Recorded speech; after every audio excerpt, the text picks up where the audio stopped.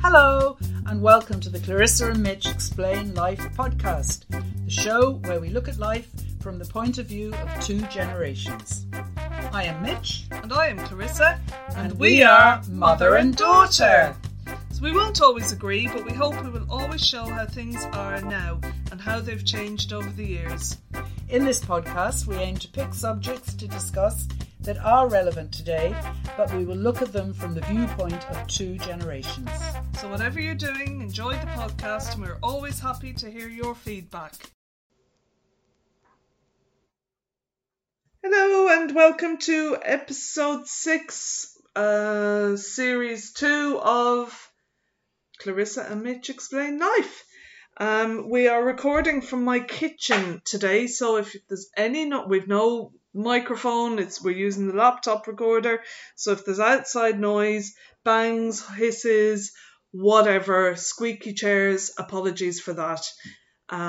But it's all real, isn't it? Hello, Mum. Hello, everybody.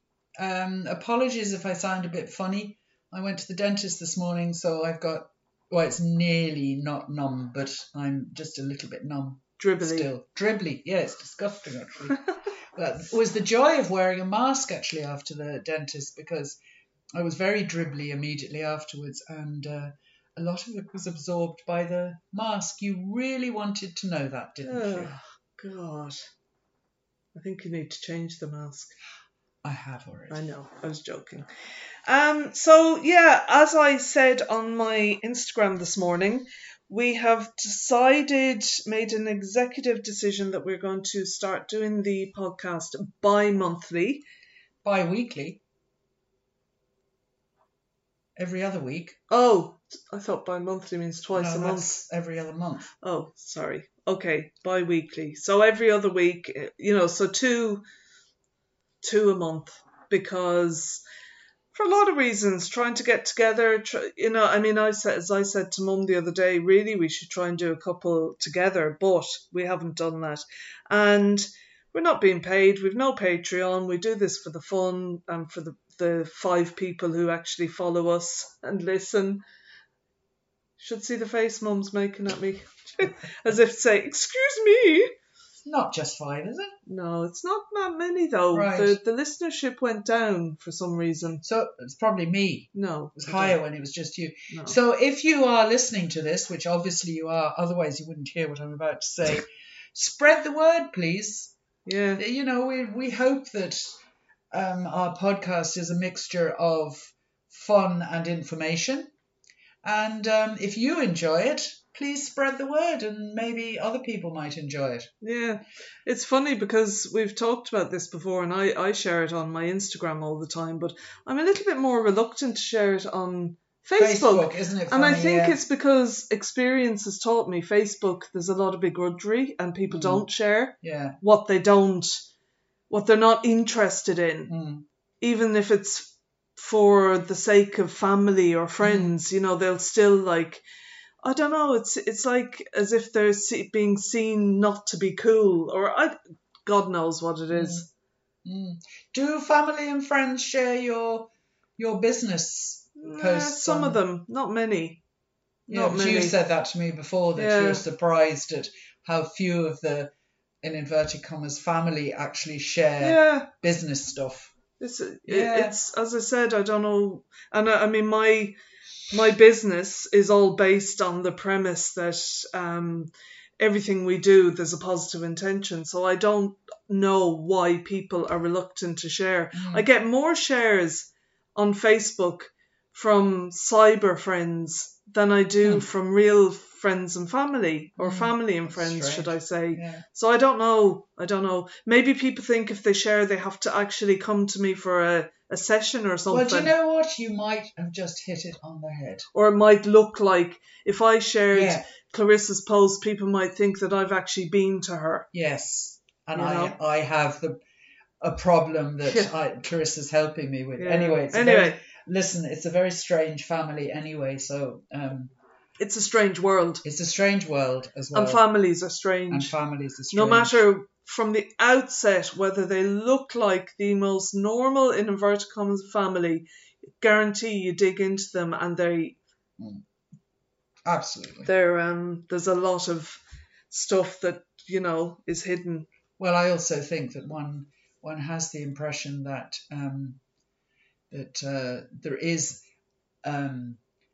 a normal family.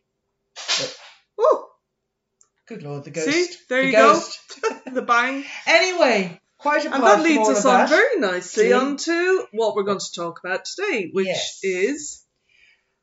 is imposter syndrome. So I am going to make an admission about imposter. You see, that's my slightly numb gum, not quite saying imposter. She's pointing to it, by the way. Look, I'm pointing to it. Anyway, Clarissa actually mentioned it recently. Well, I suppose it's probably 3 or 4 weeks ago now. Yeah. And it wasn't something that I had ever really given very much thought to. And then I realised that actually, I reckon I suffer from imposter syndrome. And just to get it clear, in case you are as much in the fog about imposter syndrome as I am, I looked it up. And this is the definition. Imposter syndrome, it actually also has other names, is a psychological pattern in which an individual doubts their skills, talents, or accomplishments and has a persistent internalized fear of being exposed as a fraud. Despite external evidence of their competence, those experiencing this phenomenon remain convinced that they are frauds and do not deserve all they've achieved. Yeah. I've done a lot more research into imposter syndrome over the past year or two. It came up, along the way. That's our chairs making. I've got really old kitchen chairs, so apologies for the squeaking. And I, it was actually a good thing to learn that I have it, but not only me have it, but I think everyone has it. Well, I was just about to say that. Once we started talking about it 3 or 4 weeks ago, I certainly have it. And then I thought, actually, probably everybody does in a smaller or a bigger degree. I think they say that, again, something I've read is that really the only people who probably don't have it are people who are psychopaths or sociopaths, because they've no sense of self-doubt. Yeah, and it's a known fact, like the word psychopath, sociopath, it's labels from horror movies, but actually there are quite a lot of people among us who are sociopaths. And not every sociopath, in fact, very few sociopaths become the sort of horror movies murderers and stuff. But they do become very, very successful CEOs and businessmen. And it's been said that the likes of Donald Trump, or, those type of people probably have sociopathic traits because they don't particularly care. They're not empathetic. They don't care who they have to walk over to get where and that's why they become so successful. Well, they always say that, don't they? Yeah. About very successful business people. You don't get to the top. No. Making friends. No. And and not really caring about what they do. So they believe who they are. They believe what they are. They believe that they are a success, and there's no imposter syndrome. And that they deserve it. Yeah. And there's no such thing as imposter syndrome for them. Because one of the things about imposter syndrome. Could I just Why don't we just say IS? Because I'm having real trouble saying the word I am as imposter. well, and I don't have a bloody numb It's coming back very quickly. Is that people who have IS believe that anything that has come to them is through luck. Yeah. Yeah. That's one of the including success in something be it being a parent or... Well, I was just about to say, talking about myself, and this is not something that I've actually thought about all my life. because I repeat, I've actually had never heard of IS until Clarissa mentioned it in a different context. But one of the things that I think I suffer mostly in for IS is being a mother. It's very strange and very, very hard to explain, but I don't think I am a mother. Well, I mean, I know I'm a mother on one level, and I keep feeling that at some stage I'm going to be exposed. Even after 53 years or so Minus years. a day. Really? Yeah, it's very, very hard to explain, but inside me, I do not feel capable of being a mother. Now, for those who don't know, I've got 4 children. So, adult children, obviously. But something inside me does not believe that I am capable of being a mother. I can't explain that, really. It's funny because I would not label my feelings of inadequacy around being a mother as imposter syndrome. But I would. Yeah, I'm just saying I actually do feel I am an imposter pretending to be. But then, I suppose a good mother would be, maybe I should put the word good before a mother. I don't know. But then none of us were given, it's the old, saying you're not given a handbook on how to be a mother. And as we've spoken about in previous podcasts about your situation, particularly when because your mother passed away when you were 3. So you never had a mother role model. You didn't have a role model mother figure. You had a stepmother who did not act like a mother towards you. I wouldn't like to think that I was following her in any way. No. And then you had 2 spinster aunts who were not mothers. They were, so you didn't have that. Whereas I did. And maybe that's why I don't feel, actually, maybe that's why I feel rather than feeling like an imposter, the inadequacy of the feeling that I have around being a mother, maybe that comes from looking at you and thinking of how good a mother you are and have been. Wow. Because I certainly don't have it in that sense. I wonder if every mother feels inadequate.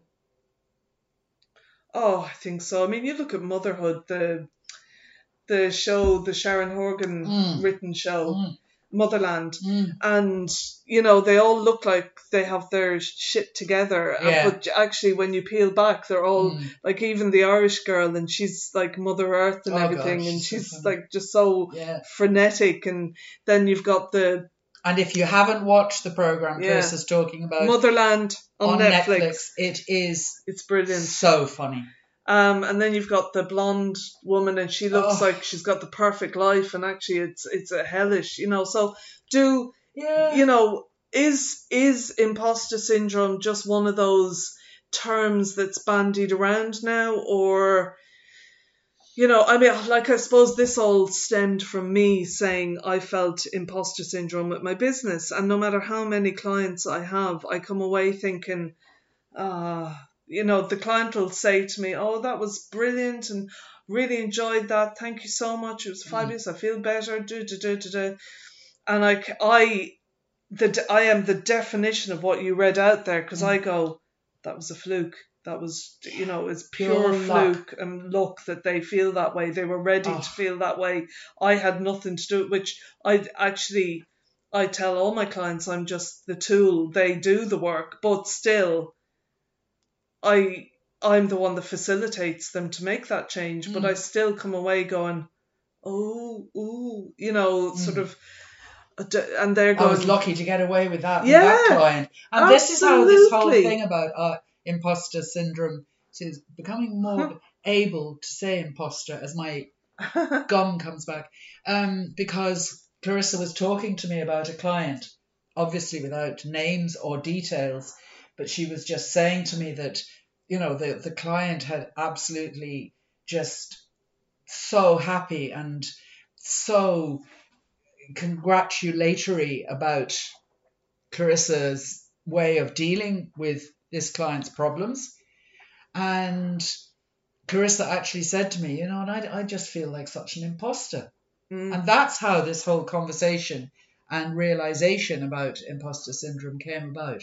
And the funny part is, I know I've spoken to my sister Anna about this previously, and this was before the whole imposter syndrome thing, but not before it, but this was before it was even mentioned.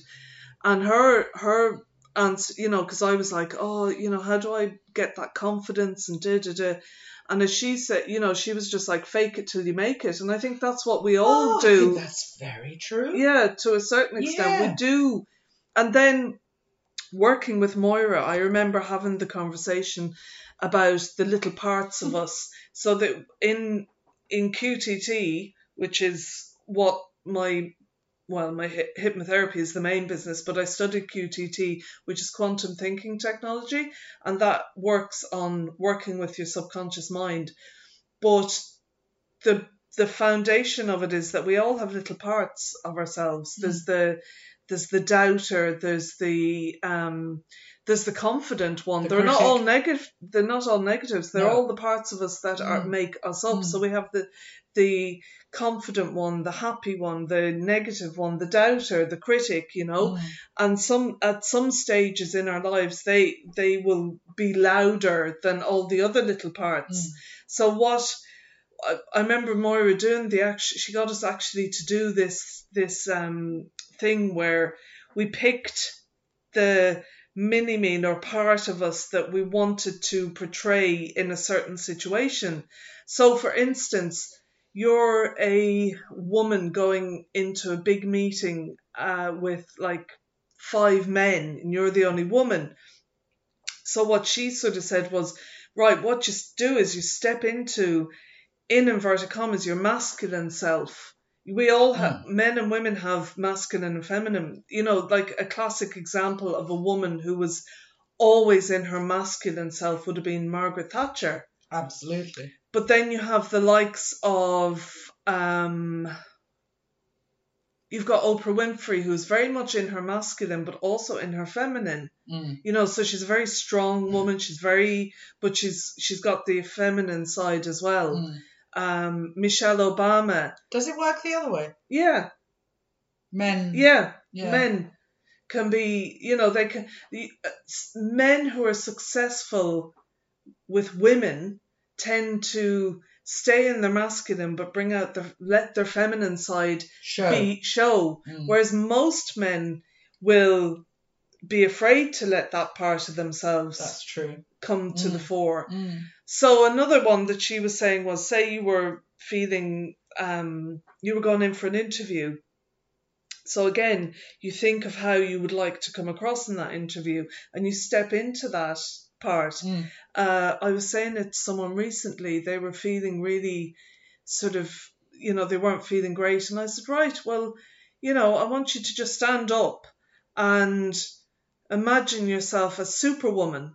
And immediately, if you imagine yourself as Superwoman, your whole physique will change. Your shoulders will go back, your head will go up. You'll sort of take a power stance, even just thinking about this is how. And that gives your neurotransmitters the chance to process. And you will naturally, your subconscious will naturally get into that state. So if you're going for an interview, or you're going to a meeting where you feel nervous, if you say to yourself, I am Superwoman, I have this, I am confident, you will immediately, physically and energetically, you will take on that. It's funny, it can backfire. I don't know if you remember, I worked for the Central Statistics Office for several years, and mostly on the census. So each time you had to interview. And I had done the job, I think 3 times, something like that. And for the 4th time, I went for the interview. And I just, my attitude, I have to say, was, well, I know how to do the job. I'm good at the job. The job is mine for the taking. and I didn't get the job. As it happened, I think it was the time of the foot and mouth, so it was actually cancelled, and I did get it when it came back. Subsequently, Yes, subsequently. And I am good at that job. I was good at that job. But something you said, fake it till you make it. I think that is such a good piece of advice. Because again, going back to that job, the first time I did that job was the first time I had gone into paid employment since having children. I think Ryan was probably about, it was 1991, so he would have been 9-ish. 9, 10. And I had to train 11 people to do a job that I hadn't a clue how to do. Like you had obviously a book. And I literally faked it till I made it. It's a really good piece of advice. If you have the confidence that you can do something, even if there's a little voice saying to you, well, actually, on what are you basing this assumption that you can do it? Fake it till you make it. It's a good piece of advice. My sister Rebecca is queen of that. My God, she is. She is queen of fake it till you make it. Oh my God, she is. Whereas you see, I find fake till you make it. I find that quite hard because I'm such an honest person. So I'm very sort of. Becky will go into an interview. Becky has never not gotten a job that she's interviewed for, and even jobs that she'd never worked in before. I mean, Tesco, she'd never worked in retail. Never. And she went in England, she went for an interview to be a supervisor in a shop, and she got the job. And I was like, how did she get that job? Because she is someone who does fake it till you make it, but she doesn't even know she's doing it. No. She has that natural ability to... And belief. Bullshittery. Belief is the big one. And she's just changed jobs about a month ago, actually. And she got the job and she's got a team of about 25 people under her. And she hasn't any experience of the particular industry that she's in. But she knows. But that's the difference. Like, we've all called Becky, like Becky's, a blagger, she's got the blag, the gift of the gab, the blag, and I think she just goes in and puts that superwoman cloak on her naturally. I don't think she even has to do it. No. If that's, do you get what I mean? Oh, absolutely. She does do her research beforehand. Oh, yeah, should we all do that? Which obviously, yeah, but it almost sounds as if she's going in for the interviews. Oh, yeah, no. No, she naturally puts her superwoman But what I'm saying is, on. I will go for an interview that I am more than qualified for. Yeah. But I go in doubting myself. Yes. And I don't get the jobs. Yeah. Like, I went for that job thank God, and then when I don't get the job, I go, well, that was the universe that stepped in. I wasn't meant to have that job. Yeah. But I went for the job in Boots before I started in the nursing home, and I was convinced I had that job. I had done years of retail years ago. Thought I'd answered all the questions right, and I didn't get the job, and I was really thrown by it. Having, just like a sales, I don't mean just a position of sales assistant. I wasn't looking to be a manager, and I was really like, but I know that I go into interviews with that aura, with that sort of doubt. You always. go in with a cloak of doubt. Yeah. Becky goes in with a cloak of absolute positivity that she's going to get the job. Absolutely. And this time, this job she's just got, she went through 3 stages of interview on Zoom. Yeah. Which is a whole different ballgame. I loved my interview with Zoom. Did you? Yeah. Did you? I'd much rather it than in real life. Yeah.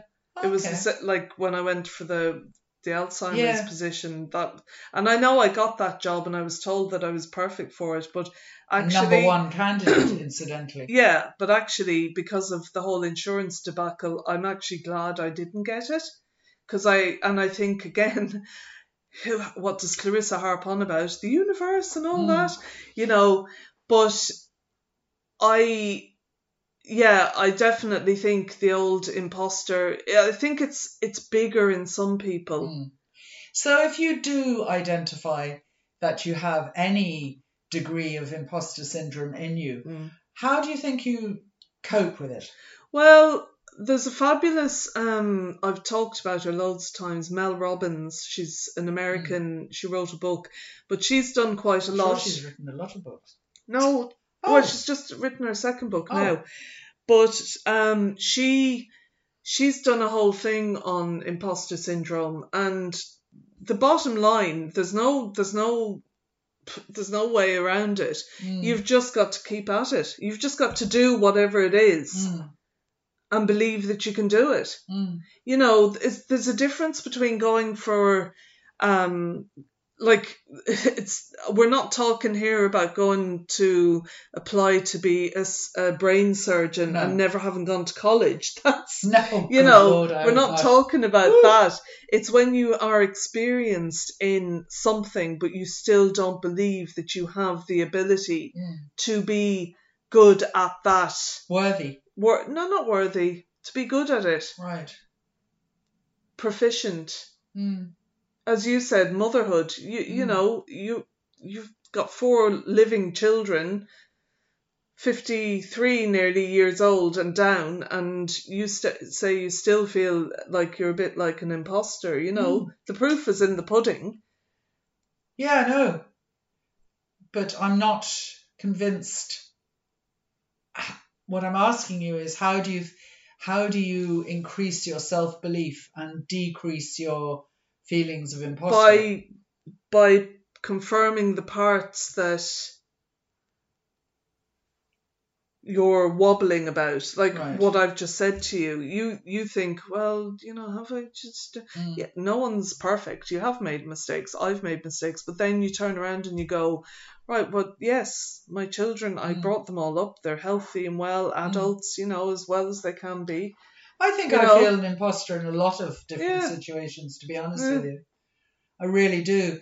But I don't think it's really impacting on my life, except when I give thought to it. Exactly. That sounds a bit around the corner, but I mean the part I suppose when this all came up, it was about me having done my course and trying to get my business up and running, and at the moment again still, you know, working on getting clients through the door, and with every client I have I get that sort of you know, and then I'm fine again. So I think it's more in that sense. But it must be very difficult to actually I totally understand how it can happen in your situation, because people are coming to you with their deepest feelings and thoughts and problem. I mean, I think you never talk about your clients except in very, very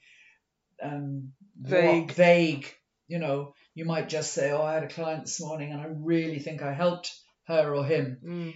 But I mean, you would never give me an example of a problem that your client has. No, because my whole business is based on confidentiality. Of course it is.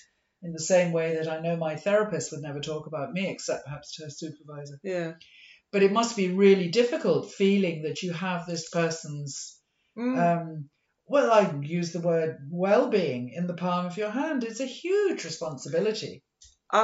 Actually, no, because as I said a while back, I make it very clear to them that they're the ones doing the work. Yes. And that I am just there to facilitate and help them. I have the toolbox that I've learned that can help them to get through an issue. And I don't deal with people. I'm not a counsellor, so I don't deal with people who have very severe, issues. Traumas. And if they come to me, I point them in the right direction. So I'm more helping people with certain issues that they're struggling with in life.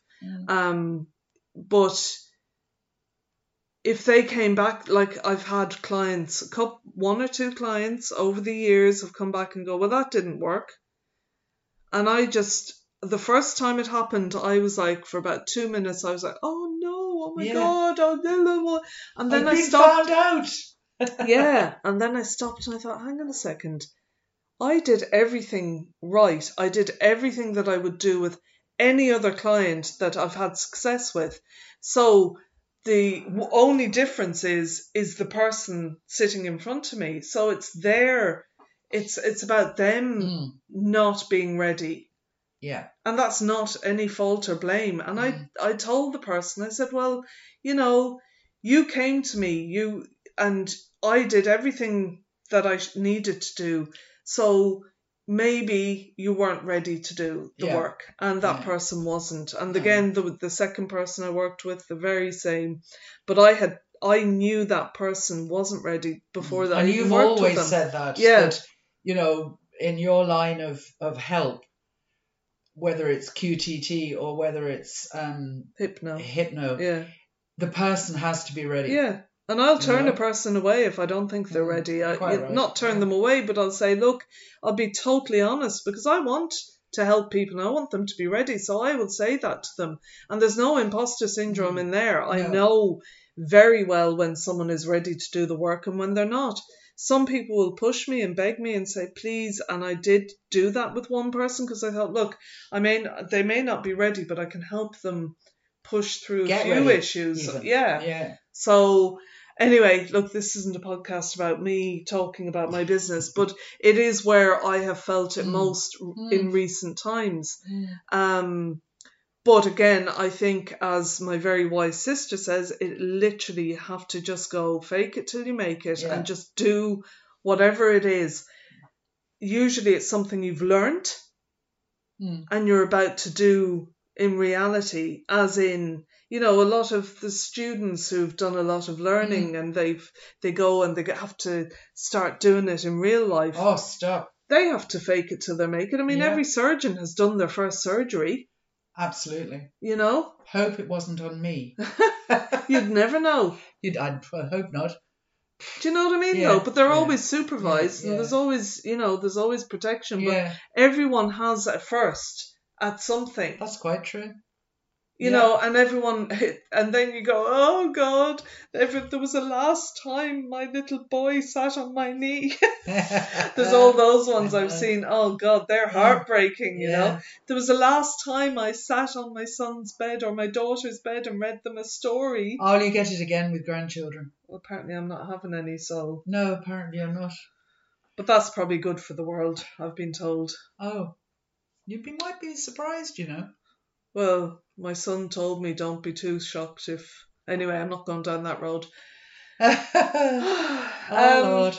So now, I think we can wrap that up. I do too. The moral of the story is fake it till you make it. Yeah. And when it comes to imposter syndrome. And actually, I think also, believe in yourself. Exactly. And put the Superwoman or Superman cloak on, imagine yourself, like literally stand up now. If you feel a bit like, oh, I can't do something, stand up now where you are, close your eyes and imagine yourself standing in a Superman or Superwoman and also outfit. Put your knickers outside your trousers. Yeah, absolutely. Do that in real life. Don't imagine that. Yeah, and then you really won't have many problems. So, as always, to wrap it up, it's a this or that, and this is my time from Mother. Oh no, I didn't see this coming. Oh, good Lord. Right. Oh dear. So, Mother. Yes, daughter. Would you rather have super sensitive taste buds or super sensitive hearing? Hearing. Would you? Super sensitive, yeah. Oh, I don't know. Because you'd hear everything. Oh, yeah, but can you imagine if everything reacted in your mouth super sensitively?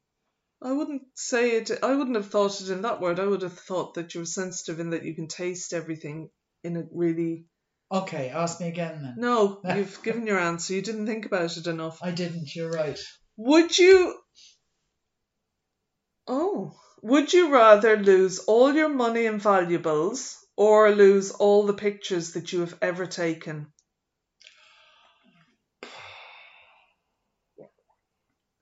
Well, I would absolutely hate to lose all the pictures I've ever taken. So I think it's money and valuables. Because you can't get the pictures back. Exactly, but you could sort of possibly get money, well, enough money to survive anyway. Yeah. I'd hate to lose all my pictures. Yeah. Hate it. Would you rather be feared by all or loved by all? I definitely loved. Oh, you are loved by all, though. Oh. That's a stupid question because there's no fear. No one fears you. Well, you'd be surprised, actually.